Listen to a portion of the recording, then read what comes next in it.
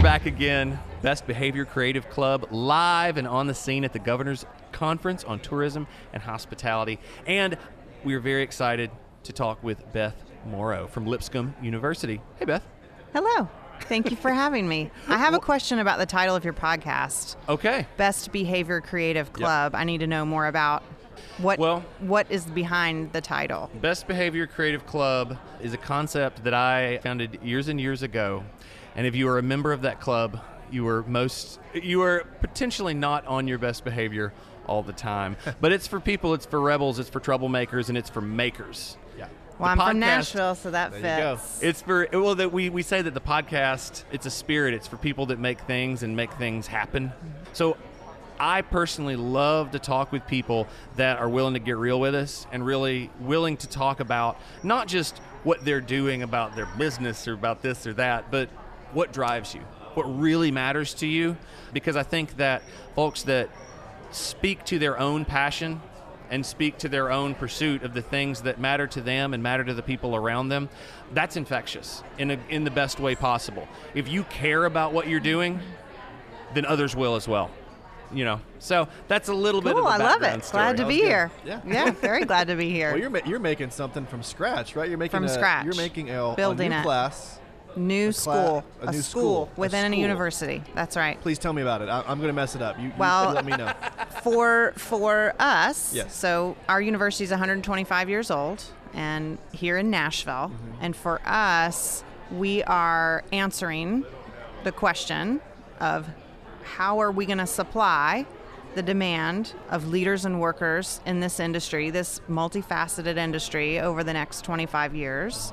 And how are we going to use the best of what we know how to do in Nashville to be the best, to have the best students? So this part of the American South is a petri dish of trying to understand how can you set yourself apart with something really creative in order to provide value to a visitor, to a customer, to a client, to what you're offering.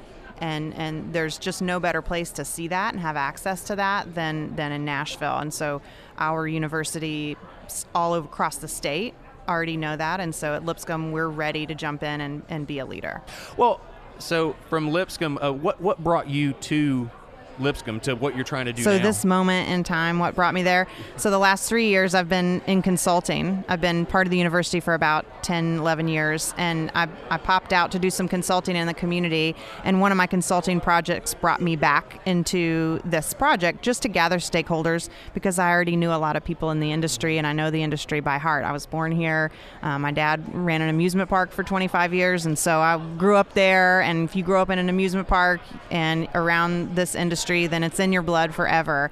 And so we pulled together all the stakeholders in town that could tell us what they actually need in future leaders, not just the volume of people in the industry, but what are the skills, what are the intangibles that we need, so that we could really talk to people and help curate a whole educational program around that. So that got me really excited. I started thinking about it at night. I was thinking, well, I left the university to go back into the community, and now I feel like I'm bringing the community right back into the university because now I'm building it. So I'm the one. So it's really, really exciting. I worked for the Convention and Visitors Bureau here. I worked for the Chamber of Commerce here. I worked for the Downtown Partnership here. I just know the city, and I know what you can do. Anybody can come here and be creative and make what they want to make. Small business, entrepreneurs, just ideas, as long as the main thing for me, if you will show up and roll your sleeves up and put the idea or the event or the concept before yourself, you're golden. You're in. If you're ready to work, we need you here in Nashville. Yeah.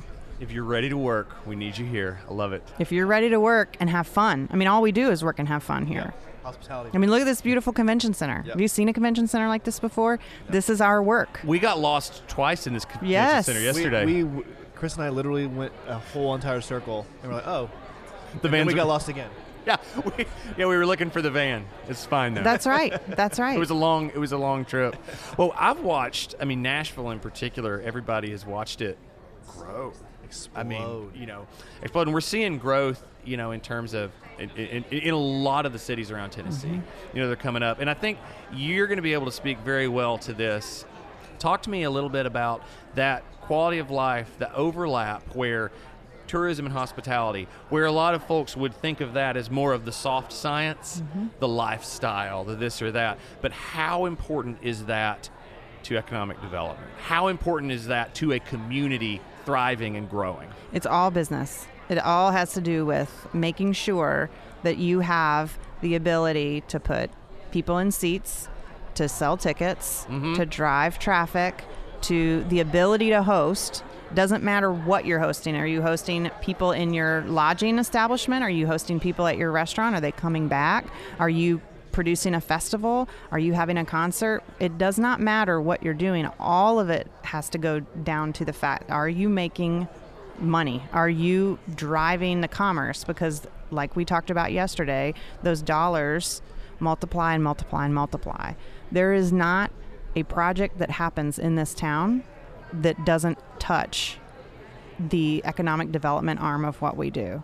A lot of our economic development people and professionals in Middle Tennessee and in Nashville have volleyed back and forth between tourism and conventions and meetings, understanding that piece, and then what drives people here in terms of business. How do businesses relocate? What do they want to do? The last guest was so great because that outdoor piece, it's huge. When Nissan came to Middle Tennessee, our North American headquarters is in Middle Tennessee, a lot of what the first things people were doing after schools and neighborhoods were, where can we go outdoors? We're all from California and the West Coast. What do you guys do here? So when you're trying to attract business and corporate headquarters and other types of business, Amazon, you're talking to the heart of human beings. What is attracting and inviting to a human being? How can you make that place theirs? And when people come and visit here, they want to stay, they want to live, they want to come back, and that's what you're trying to do. It's just so good. I know, that was great. It's all business. It's Well, all people business. describe me. It's all business. Yeah. Brad, business Brad. Exactly. And that's what's fun for people to learn how to do that, because when you realize that what you already have in your heart of service to do becomes the value proposition, that becomes the business, then you have students from all walks of life. I've got my very first class of the very first module. There's 18 kids in the class in this very first module. 5 of them speak multiple languages. Wow. Oh, I've got people from all over the country. Only 2 are from the state of Tennessee. I've got West Coast kids, Northeast kids, and kids from all over. And what they know, every human knows. What does it feel like to be served well? What does it feel like to be treated well? If it's that hot pot of spaghetti at my grandmother's and that's the moment, everyone can recreate that moment. They just need to be taught how to leverage that. And when I have students who I can see what value they can give 2, 3, 4 years out, I'm ready. I gotta be sure that I instill and make sure that they understand here we work. Like if you're ready to show up and work, like roll sleeves up, get to work.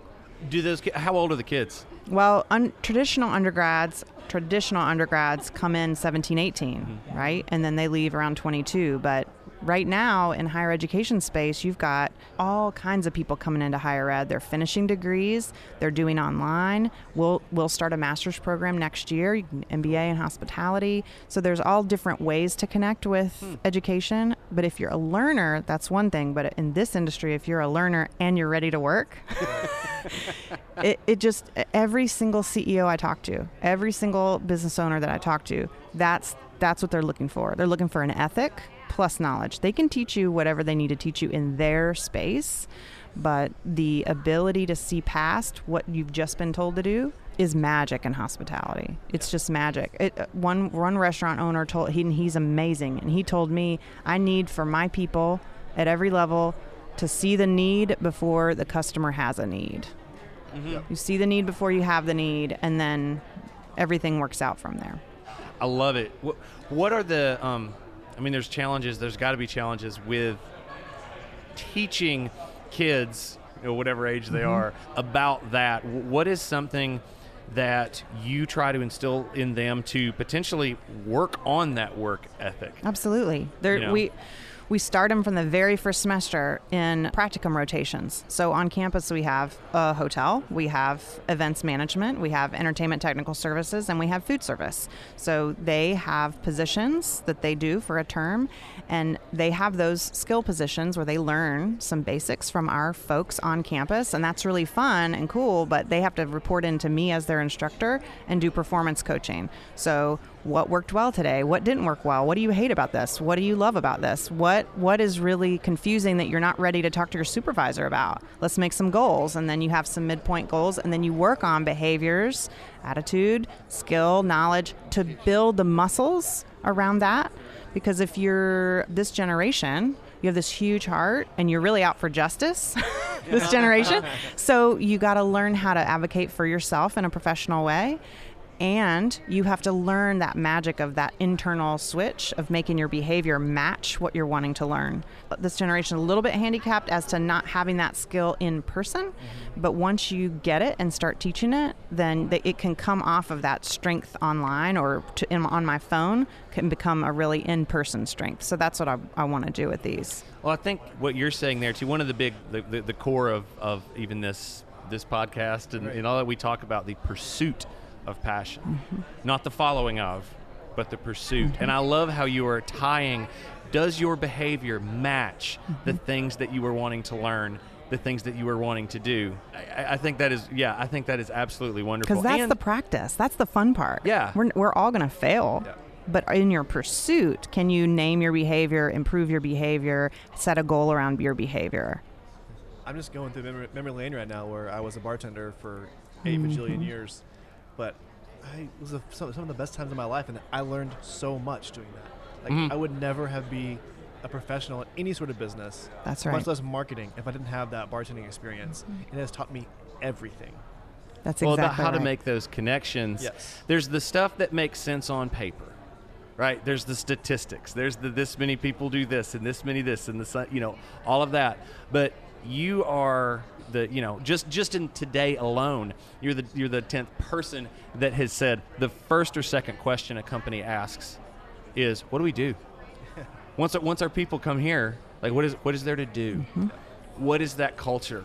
And being able to understand that it's life off the phone, it's life off of a spreadsheet. It is life with people and for people. With that, but like you said, like that heart of service and being intentional about developing behaviors that allow you to do the things that you want to do. Yeah, it's up to us. It's up to us to make things fun, and that we're all granted this, original creative juice that's just our own. And if we put it together with other heads, 2, 3, 4, 6, 8, 10, you come up with these amazing ideas, and you're not looking to something else to do it for you. If you got an event in front of you, teaching people how to put themselves together to make it something unique, drive people to it, that it's up to us. It's up to us.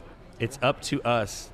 Beth Morrow, thank you so much for joining us. And I'll go ahead and say we're going to follow up because I want to see how they... I want to see what's going on in the school. Awesome. With the kids. Come to class. Yeah, let's go. Oh, we're going to visit. We're all right, in. Lipscomb. We're in. We are coming your way. And we want to visit, and we'll check back in because I want to see how it goes. Awesome. I want to understand, and I want to encourage everybody out there to follow Beth's advice here is develop that behavior that allows you to accomplish the things that you want. You can't sit on the couch and run a 5K. You can choose one. Exactly right. Like sometimes you just got to get up earlier. Sometimes you just got to roll up your sleeves, and you always got to get to work. I love it. Thank you, Beth. Amazing. Thank you, Brad. And this has been Best Behavior Creative Club.